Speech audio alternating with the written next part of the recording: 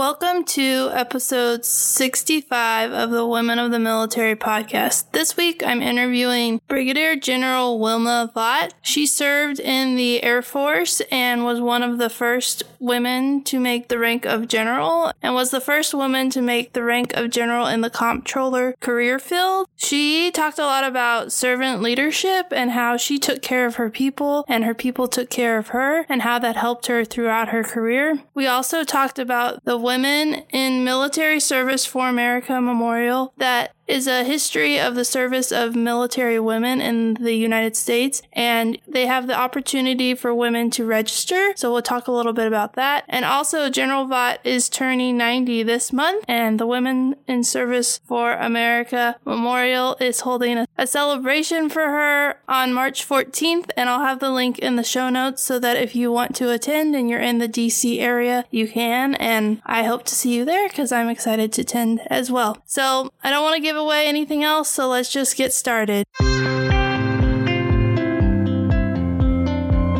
You are listening to the Women of the Military podcast, where we share the stories of female service members and how the military touched their lives. I'm your host, military veteran, military spouse, and mom, Amanda Huffman. My goal is to find the heart of the story and uncover issues women face while serving in the military. If you want to be encouraged by the stories of military women and be inspired to change the world, keep tuned for this latest episode of Women of the Military.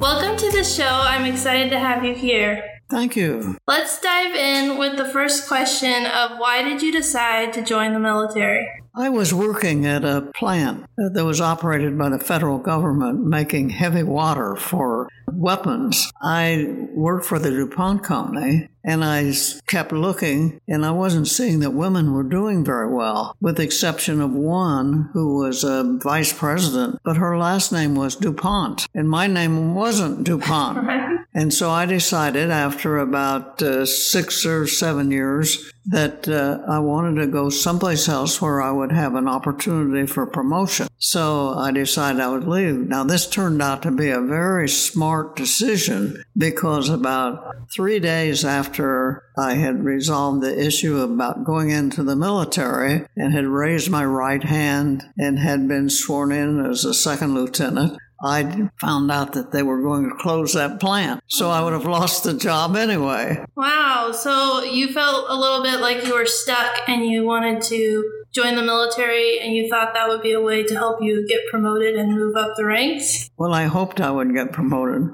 That my promotion came in a rather strange way because I had been graduated from college for some 6 or 8 years, and I received a letter from a major who served in the Army telling me that I could get a commission, a direct commission as a second lieutenant if I had the right background, that if I was interested. So I decided I would be interested.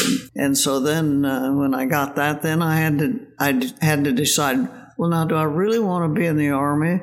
Or do I want to be in the Air Force or something else? So how did you make that decision? You said you were thinking Army or Air Force. So how did you decide on which one to pick? It happened that there were 2 fellows who had served in World War II, who had served in the Army. One of them had left the Army after several years. In fact, he retired, I think. The second one had gone to the Air Force after serving in the Army. So they both considered me as a female going into the Air Force or the Army, and they decided that I would have greater opportunities in the Air Force as a female than I would in the Army, and that's what I should do. So I decided I would check to see if the Army or the Air Force had a similar program to what the Army had, that I could get a direct commission as a second lieutenant. So I drove over to Chanute Air Force Base, which was near the University of Illinois, where I'd gone, and talked to the people there and found out they had a similar program and that I could see if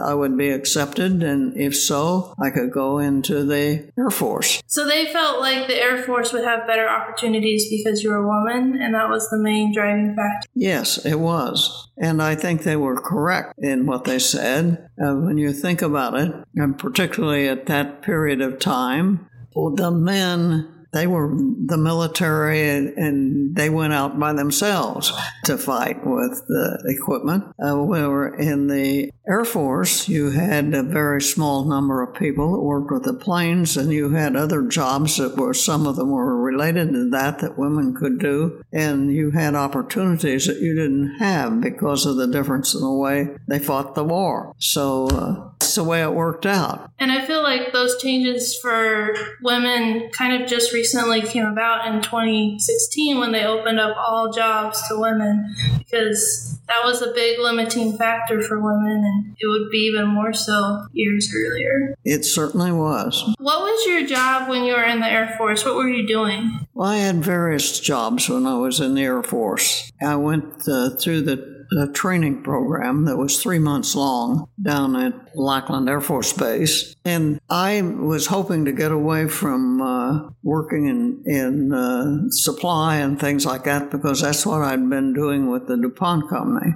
And so I went into training for the computers, which were a very new thing back then. And I also got some training for the comptroller field, and that was how I got started. When I was assigned to my first base, I was supposed to be assigned the computer to data. And so I reported to where I was assigned, to Barksdale Air Force Base in Shreveport, Louisiana. And the first person I met there when I reported one evening was a very young female enlisted person who told me I was going to be the new commander of their squadron. And I said, I'm not going to do that. I'm on a direct assignment to work in data. She says, I think you're wrong. So the next day when I reported, I took my orders. It said that this was a directed duty assignment. And they told me, no, they needed somebody to be the commander of the women's squadron, and that they needed me to do that. And I said, I don't see how, when you read what this says, that you can do that. So then they told me I would be assigned to that office, but that wouldn't be where I would report. I would go report at the barracks where the women lived and where my office would be, until they found somebody else to do that job. And then I could go to my duty assignment in data. So what were you doing? Were you kind of just like managing all the enlisted troops, the women enlisted troops? We had 200 or so women, and so I was managing their staying in the rooms there. It was an interesting exercise for me. One of the things that I remember so vividly was the chaplain said, I want you to come and talk to me. So I went over to talk to him, and he said, you need to understand that there are some of the things that you might tell one of your women, perhaps who may be pregnant or something like that, and what you say can end up as a law question. You need to send them over to me when they come and tell you they have a problem they need to talk to you about. You send them over to me to talk to, because I don't have to report to the law. So that stayed with me all the rest of my career. Yeah, it sounds like you were kind of thrown in. You were like, here you go, and you're in charge. One of the things we didn't learn when I was at Lackland Air Force Base was how to be in a parade. And one of the first things I learned is we were going to be in a parade with all of the male unit. Well, that was a real thing. So one of the sergeants got me some information on what you had to do in a parade. So I studied it and learned about halt and all those things. And that turned into an experience, because I can remember going, as we got started to go over there for the parade, we marched off where they lived, and I couldn't think of what I was supposed to say to get them to turn, and they were about to march into a ditch, and I finally just told them to stop and turn right.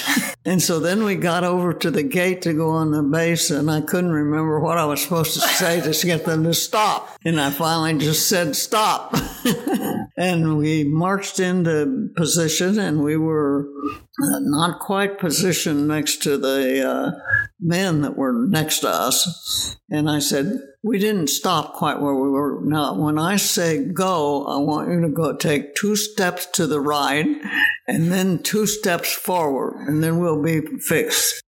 Well, needless to say, the fellows were laughing like crazy over there. Well, interestingly, we took first place because they marched so well. Women march better than men do. Wow. I concluded. And we won first.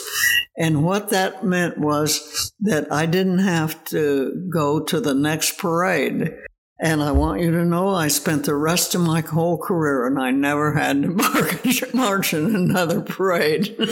Of course, the reason for that was that I left, they did find the person to replace me there as the commander, and I went over to where the data people were. I had an opportunity, and there was a lieutenant colonel, female, who had served during World War II, and she told me they were doing a check to find out who would like to have a regular commission, which would mean that I would be somebody to serve for a long period of time. So as it was, I was only in for 4 years. I said, I don't know that I want to stay. She said, I want you to go take that test. So I went and took the test, and I was selected as a regular officer. And what that did was that moved me up to the top of the list to go overseas. And I really wanted to go west, to go to overseas, someplace to Hawaii or someplace like that. And they sent me to Spain. Retrospectively, that was a great decision on their part, and I really enjoyed it. So what was it like to go to Spain? How old were you when you went to Spain? Well, I guess I would have been, I was in my 20s. Probably about 24 at that point, and I was assigned there to be in charge of the computers, but they really hadn't gotten the computers yet, so that wasn't a problem. And the base I was assigned to, they were still getting it built, and there were nurses there who were females, and there was one enlisted woman. And I was there as a second lieutenant, and we too were all of the women who were assigned to the base. So that was very interesting of itself. So I learned an awful lot. And I had about 3 or 4 people working for me in the comptroller office. So that was interesting. I signed up down in the city to study Spanish, which I had studied some in college, so that I could speak the language there. And that turned into a good thing because the commander liked the way I translated better than he did with the Spanish translator. So he usually took me to certain of the events to translate for him and to make sure that he was doing the right thing. Now, our commander was a colonel. We weren't at the general officer business at that base. And, of course, the Spanish didn't have any women in their force, so this was a big thing for them to meet me as a second lieutenant, a female in the military. It was the greatest assignment of my whole career in many respects. Was it challenging to be one of the only women, and was it lonely? Well, what I learned was, and this was a lesson, because most of the places that I was assigned for some years, I was one of very few women assigned there. Being willing to volunteer was a good thing to do. And if you volunteered for when they had a special job and you did well at it, you were going to be visible to people, and they would like having you around. And that's what I learned as a lesson there in Spain, and I carried that with me for years to come. And I think that's good advice for women today, or just people in the military, to volunteer and do that job well, and people will notice. I believe it's still a smart thing to do, that when there's something that you can volunteer for, to volunteer, if you think you can do it at all. So where did you go after Spain? I was assigned to Orlando, to McCoy Air Force Base, which was a B-52 KC-135. So we had the big bombers, fuel replacement aircraft there. So that was a good thing. Now, that was an incident. I was there as a captain, I'd been promoted that much. And I had gone through a series while I was there at Spain when they had they'd checked my physical exam, becoming a registered officer. And lo and behold, they decided that they weren't going to give me a waiver on my eyesight, which I had a waiver going in. I was going to be discharged in a matter of 3 months. Well, this was a big fight. I had came back to the States during that period of time and fought this battle and ended up going to my senator from Illinois, and he helped me, and I was able to be signed up as a reservist, but they kept me. And so that's what I was when I went to Florida. I was a reservist. And there was a lieutenant colonel female, there was a nurse who was a captain, and there was one enlisted woman who was there with her husband. And we were the total female military people at that big base. So that was interesting. Yeah. It's crazy because I felt like a minority when I was in. There were two female officers and like 10 or 15 enlisted troops. They're just in our squadron, not the base. That was the squadron, and I felt like we were a minority. But to be like one of like less than 5 for the whole base is it's crazy how much has changed. Yeah. And I think sometimes we think, oh, there hasn't been that much change, but hearing your story makes me realize that there's been a lot of change. It was interesting. There's the same thing happened to me there that had happened in Spain when I first went there among the men who worked for me, and that was they didn't think they ever wanted to work for a woman. But after I'd been there 2 or 3, at least 2 or 3 months, they would start catching me and stopping me, and they'd say, I wanted to be transferred when I heard we were going to have a woman in charge, but I would work for you any place, so I hope you're going to stay. And this, I felt, came because I did everything I could to help my people, and they'd been ignored as far as getting promotions were concerned. And I took that on, and some of them began to get promotions from their squadrons. So they liked that. And so that became much of what I did. Given tasks to do certain tasks for the colonel who was the commander of the base. And it ended that I was transferred from the office which I was originally in, which was the comptroller, to work just outside of where he was, and I had where his office was. And the end result of that turned into a pretty exciting thing because I had decided I wanted to go get my master's degree, and I'd applied to do that and been accepted. And the Vietnam War started. And they gave our wing was charged to go to Guam and be in charge of the bombing that was taking place in Vietnam. So the commander told me he wanted me to go with him. And I said, no, I can't do that because women can't go on a mission like that for the Strategic Air Command. And he said, no, I want you to go. And I said, well, further, I'm supposed to go to the Arizona and get my master's degree. No, you call them and tell them that you want that delayed, that you have to go to Guam. So I finally called, and they said it would be okay if I did that. So I went over there, and that turned into an interesting thing. So I still was involved with the Vietnam War before the war really broke out in full force. And before so many people started going, there were 3,000 men in the unit in our squadron there. There was another squadron that came from Montana. So there were 2 of them, but my boss was the commander of the whole thing. There was 3,000 men and me. That was that was an interesting margin, and it was a wonderful assignment. I got to do many things that, as somebody who was a non-pilot, any of those things, I could go out to the flight line and see the planes take off and see them working on planes. And then I did things that my boss wanted, like when the commander of Strategic Air Command came, I was responsible for preparing the things that we were going to tell him and everything that went with that for him to see on the screen. I was responsible for that. I remember that particular time, I went on Monday morning to work. I worked just outside the commander's office, and I got to go home when I got the whole speech thing done on Wednesday, and I didn't get to sleep from Monday till Wednesday. So it was interesting. I was there for 6 months. That was one of the greatest memories of my life. And working for that commander was a great thing because I got to do things that he assigned me to do that I never would have had under any circumstances, and he trusted me to get them done. So I came back and went to Alabama. I went to Alabama, a school which has a football team. I learned that.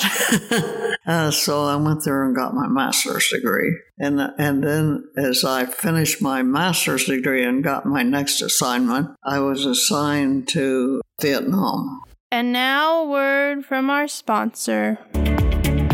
Is your family going to be okay financially if you die? Hey there, I'm Melissa Skur, Coast Guard spouse and experienced insurance agent. As the owner of Insure the Heroes Incorporated, an independent term life insurance brokerage, I help military families past and present, as well as the general public, put together life insurance plans that fit their needs and budget. Military spouses provide financial value to their families even if they're not working. I encourage them to consider what their service member would do if they died. Securing the right amount of life insurance is how you can protect your home front should you pass away prematurely. The SGLA is rarely enough to cover your family's long-term financial needs. Also, when you transition out of the military into the civilian world, life insurance shopping will be on your to-do list. Ideally, you want to lock in coverage well beforehand. Remember, life insurance isn't for you, it's for the ones you leave behind. So head on over to my website at insuretheheroes.com for a no-obligation quote or to book a complimentary call. If you prefer, you can dial me directly at 844-514-LIFE.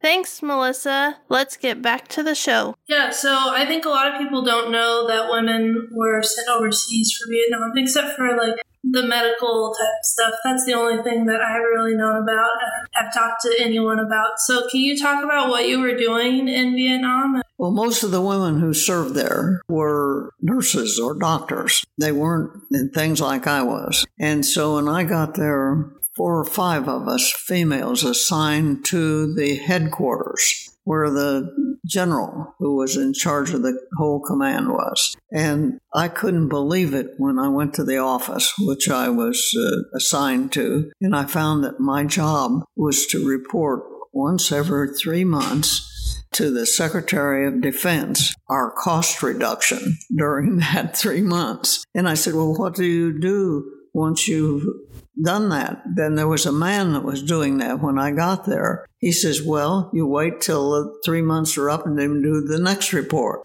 I said, you don't do anything in between? He said, no, they didn't assign me anything to do. And I thought, well, this was going to be terrible. So I went through the files they had, and that became very helpful because when people want to know something, I was the one who looked in the files and I could tell them. And so I began, the next thing I knew, I was given the job of being the person who was the one who worked with the auditors who were in. So if they wanted to go someplace, they would come and see me and I would make the arrangements. And when they made their reports, I went to all of the staff people and got responses to that and then got them signed and sent them to Washington. So that's what I did during my year there. One of the most exciting moments was one night they bombed a building next to us about a block away, which was the place where the Vietnamese got their vegetables and things like that. And it happened about 6 o'clock in the morning, and I thought, oh my goodness, we're going to be bombed. And that's where my quarters were, was in the hotel there. And so I was going to go up to the ceiling, up to the roof and see what was happening. And somebody knocked on my door and they said, what are you doing? And I said, I'm getting ready to go up to the top. And this was a fellow major. We were both majors. She said, that's what I knew you were going to do. I came to tell you you can't do that. And about that time, they stopped bombing, so there wasn't any point in going up to the roof. Guess she knew your spirit and what you were She knew my spirit. I how you were given like one job and you knew that wasn't enough to keep you busy, so you found stuff to do and then ended up finding more to do. Is that something that you did like throughout your career? You always were trying to do stuff. I liked when you talked earlier about taking care of your people, and so that worked for me everywhere I think I went.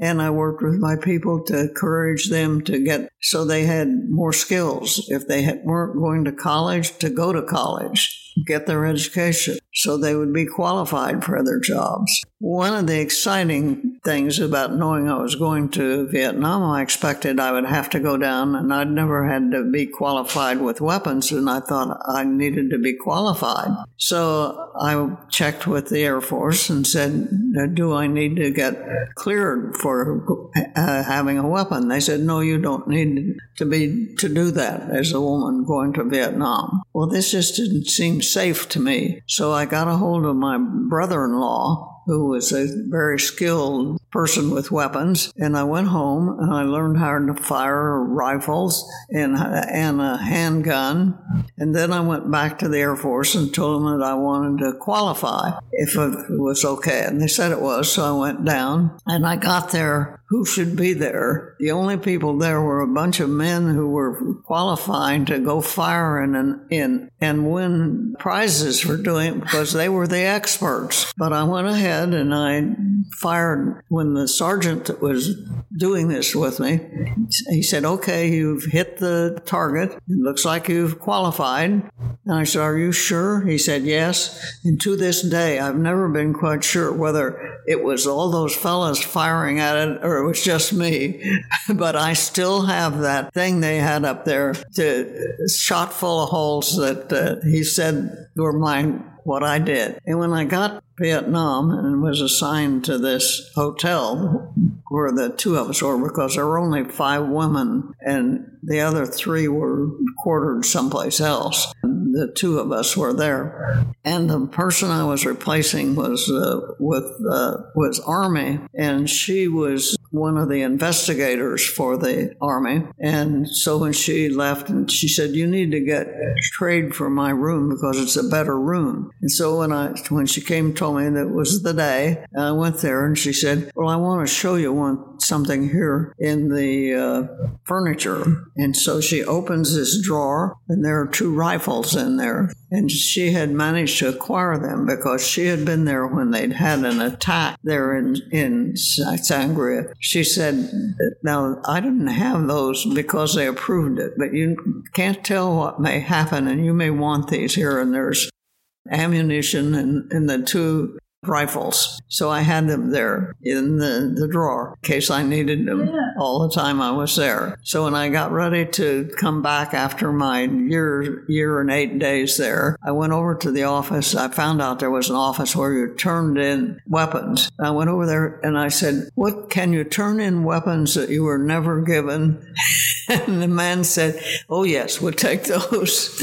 I said, okay, I'll get them here. So one of the fellows in my office took the Jeep and we went down back to my hotel and we got my 2 weapons and we took them there and turned them in. That's crazy just to think about deploying overseas without a weapon. That's right. Did you wear the fatigues when you were overseas? I thought we would surely wear slacks or something. They said, no, I would just wear the ordinary skirt and top. And that's what I did. That's where I had a pair of slacks that I wore when we exercised in the military when I was in training. I did it one trip in a plane to the next nearest base with the auditors, and I wore it then, my slacks. Right. Other than that, I could wear them on the weekends. We worked 7 days a week, but we usually had half a day off on Sundays, so quite frequently I'd put them on for that. But I wore my uniform, skirt and top. It certainly isn't like it is today. And is that what you wore when you were in Guam, too? Yes, you wear what you're authorized to wear. Yep. Something that happened, I think right around the time, if I did my math right, was in 1967, the 1948 Women Armed Service Integration Act was changed. So what did that mean for you being in the military and being a woman, and how did those changes affect you? they finally, because we were limited to how far we could be promoted. When women first went in way back when, they were limited to lieutenant colonel for a long time, for years. Going into World War II, they were that way. They couldn't be promoted to general officer at all. And so there were only 9 colonel positions, and they were temporary. You were only get considered a colonel for the length of time you were assigned to that job. Usually that was, you were in a very key position in charge of people, like the ones who's in charge of the WACs and in charge of the WAF, the Women Air Force people, or the Navy or the Marine Corps. Those positions were colonels level or captain for the Navy. So that finally changed. Didn't get people promoted for quite a while, but it came. I was very fortunate. I was one of the first 35 or 40 who was promoted to brigadier general. I think sometimes, well, even in my research, I didn't realize how important that date was and how much that changed. It wasn't just that women could serve in the military and the provision went away, but like it opened doors to being general officers and to be where we are at today. That's right. There were so many restrictions for women about what they could do and what they couldn't do. And for the Navy, they were very restricted. They couldn't go aboard a ship. Now, a nurse could go, and nurses went on ships during World War II, for example. They could be there. But women doing something from the standpoint that they repaired something or the kind of things that many of the women did couldn't go on ships. Now, the reason for that had to do with the restrooms.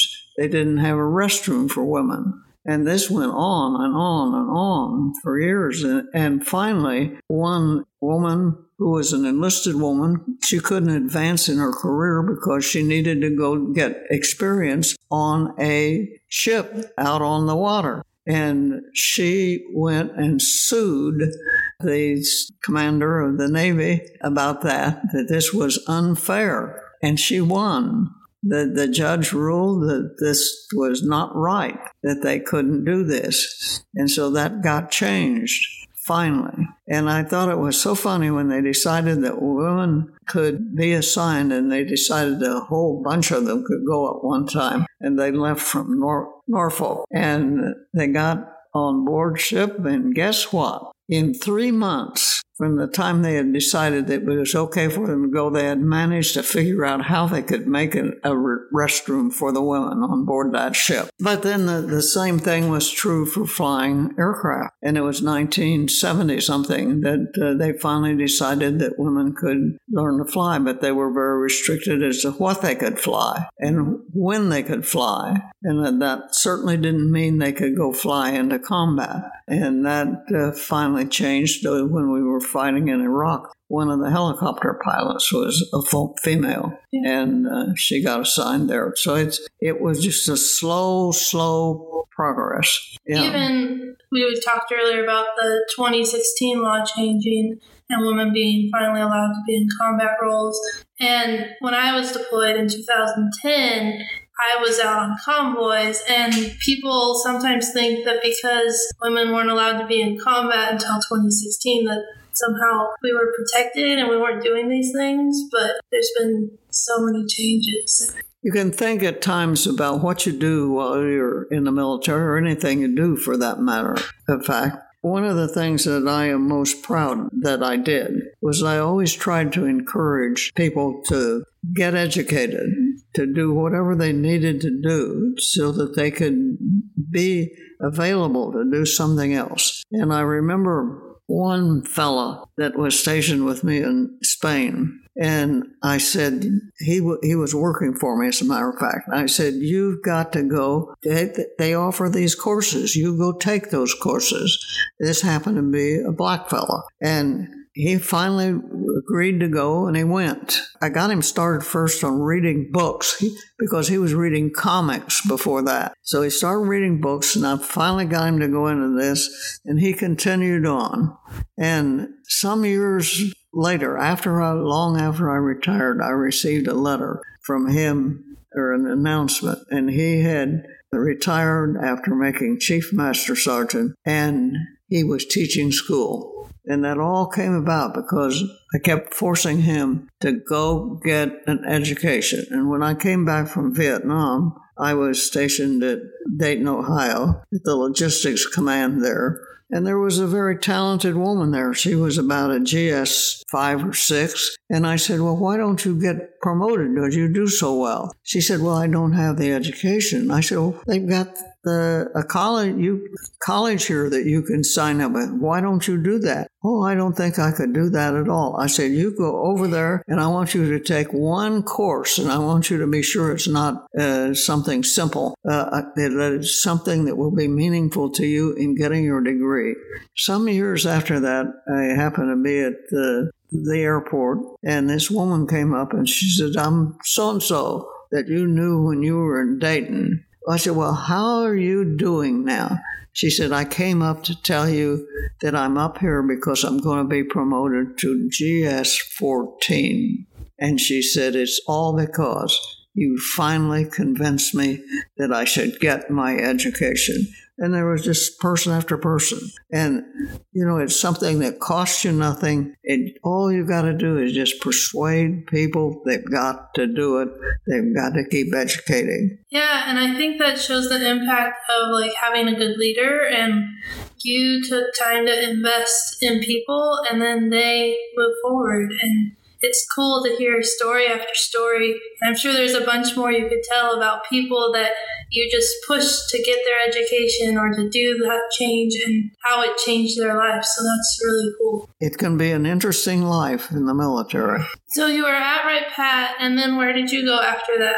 I was selected early for a lieutenant colonel, and I was selected to go to a spatial training thing here in Washington. And so that was a years long, and I came to that. I was very fortunate when I was selected early for lieutenant colonel that I was first picked to go to the National War College, which is where I wanted to go. And then there was another woman selected. We were the first two women to be selected in 20-some years when there had been two other women selected. And in between, there hadn't been any. So my background was closer to the ICAF, the Industrial College, than hers was. So she got selected for the National War College. Well, it turned out she didn't want to go there. So she quit, and they filled it with a man, and I couldn't get transferred. So I went to ICAF, and there was only one of us. I was the third person to go to one of those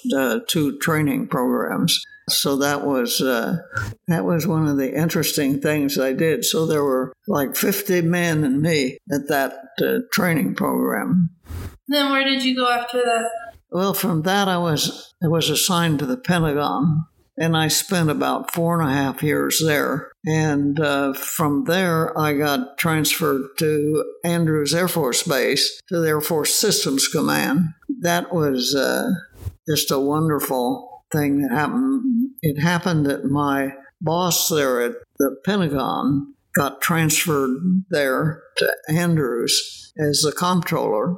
And so I went over as the budget officer, and then he got his second star, and I got promoted to replace him, and that's when I had something that managed to get me my promotion to Brigadier General. And that was a wonderful command, working and being involved in seeing all of the things that we were working to cause to happen, some of which were highly classified, but I thoroughly enjoyed that. And then from that, I went to Illinois, which was my home state, to Great Lakes, which was a Navy. I first went to the Army base, but it was being closed.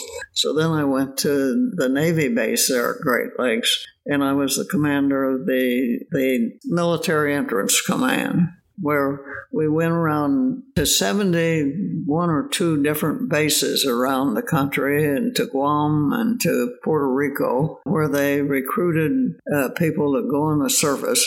They were all under us where they signed up, and that's what I did for my last 3 years in the service, and it was great. You were really busy traveling all over? Yes, it was.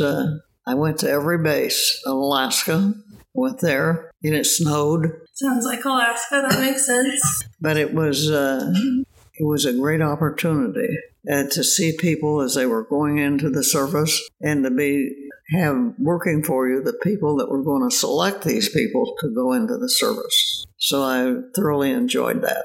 Yeah, you had an amazing career, and I've loved hearing more and more details about what your experience was like. But after you retired, you weren't done doing stuff for the military. Let's talk a little bit about the Women in Service Memorial and what your role was. Well, I had been out for a couple of years, and when they had formed the foundation that had been authorized by the Congress to build a memorial paying tribute to the women who'd served in the military.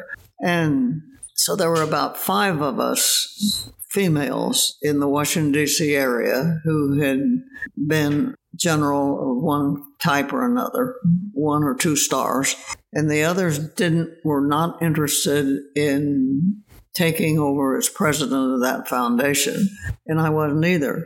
And so they came and asked me, and I finally said, all right, I will be a member, but I absolutely will not be president. So after about 3 months after I'd started at that, one evening I was sitting at home and I got a phone call from a Marine Corps colonel who was one of the board members. And she said, why weren't you at the meeting? I said, what meeting? She said, at that board we're on. I said, I forgot about it. What did you do? She said, we elected officers and you're the new president. I said, I told you I was not going to be president. She said, I know that's what you said, but you're now the president.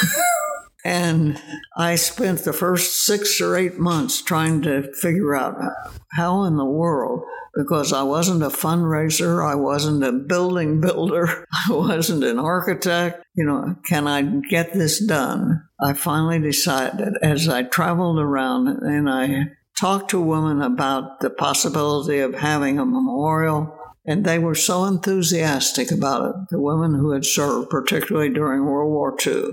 They wanted to be recognized. They had never been recognized. When they had a parade where they lived, they never let the woman be in the parade. It was just the men. So there were many things there. They put up memorials, put the men's name and didn't put the women's name. So I finally decided that we had to do it. Somebody had to do it and get it done, or we might never have another opportunity to do it. And that's what I started working on, and fortunately was successful enough that we now have a memorial that I think we're all proud of. Yeah, and one of the cool things about the memorial is that you can tell your story as a woman veteran. And I'll put a link in the show notes if people want to do that. But you can tell their story, and then if someone comes to the memorial, they can look up your name, right? That's correct.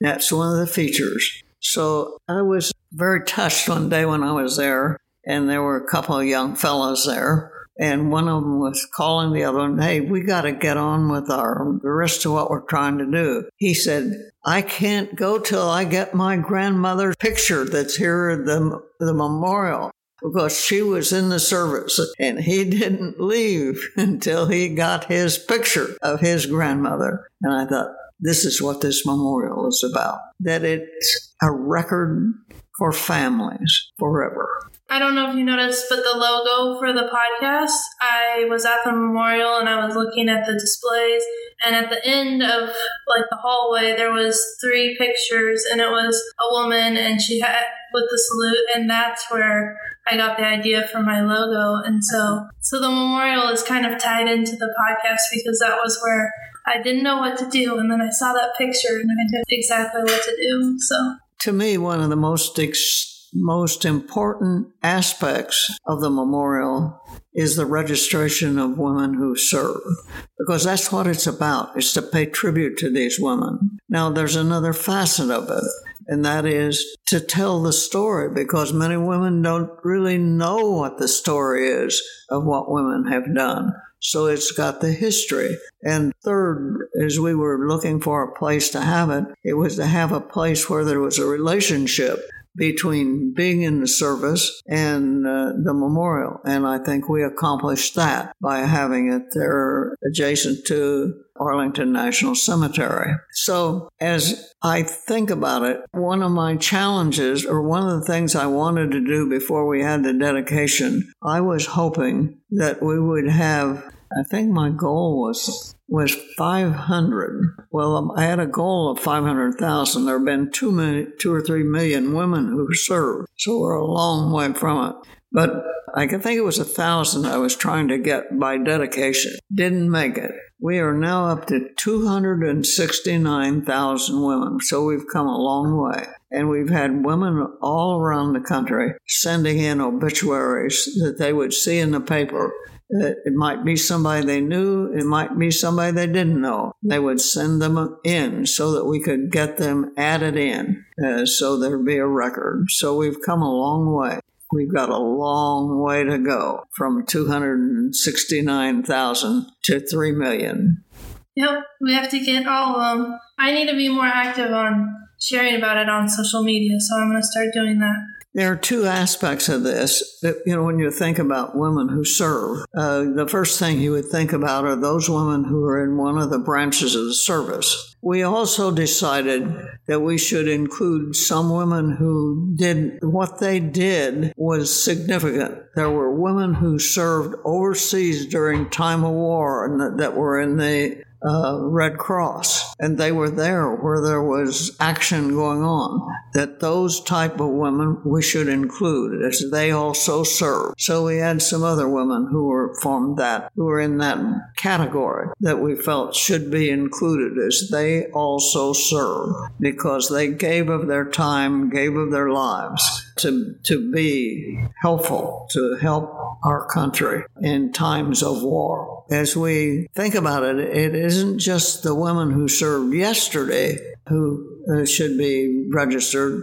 It's women who are serving right now. And from the very beginning, and the first 5 people that registered, I would have been one of those. And now I was out of the service. I was retired by then. But we had, very quickly, we had some who were serving then that were registered. And all the way through, we have worked to encourage women who were serving to register and be registered and stay in touch while they're registered, when they get promoted, when they get recognized for something. There are all sorts of reasons why you might add information to your registration. Your rank changes, and you should change it to your new rank. It's just a going thing. But the important thing is to get people's name and record in there from the first time on. People who are just recently signed up need to understand the importance of what they've done and the importance of registering early in the game and making sure that their name is there. You can make a donation to the memorial, which is a nice thing for people to do, but it is free. You do not have to donate to register. You do not have to donate to register somebody else. The important thing is that we get everybody registered that we possibly can. So my last question is, what advice would you give to young ladies that are looking to join the military? Well, one of the first things that you need to do, you need to understand that you need to take care of yourself. You need to take care of your people. And if you don't take care of your people, you can be assured they're going to take care of you. And you may not like it too well when they take care of you, because I have known people who didn't take care of their people, and their people got rid of them. The second thing is, don't lose your sense of humor. There are times it's just really tough, and you need to be able to think about things so you don't lose your sense of humor, that you should have the courage to take and do volunteer work whenever you get that opportunity, because it may be the opportunity to do something that may lead you to a promotion or to some other job or to something. But don't be afraid to take it and do a promotion, and to do everything you can to encourage those you come in contact with that aren't doing what they need to do to have a better life in the future. You need to encourage them to go to college or to do whatever it is that they need to learn to do a better job, whatever it is, to live better, to get along with people better, so that they do that and so that they have a better life for themselves and maybe for you too, because you're in those surroundings. That's great advice. Thank you so much for being a guest on the podcast this week. I really loved hearing your story.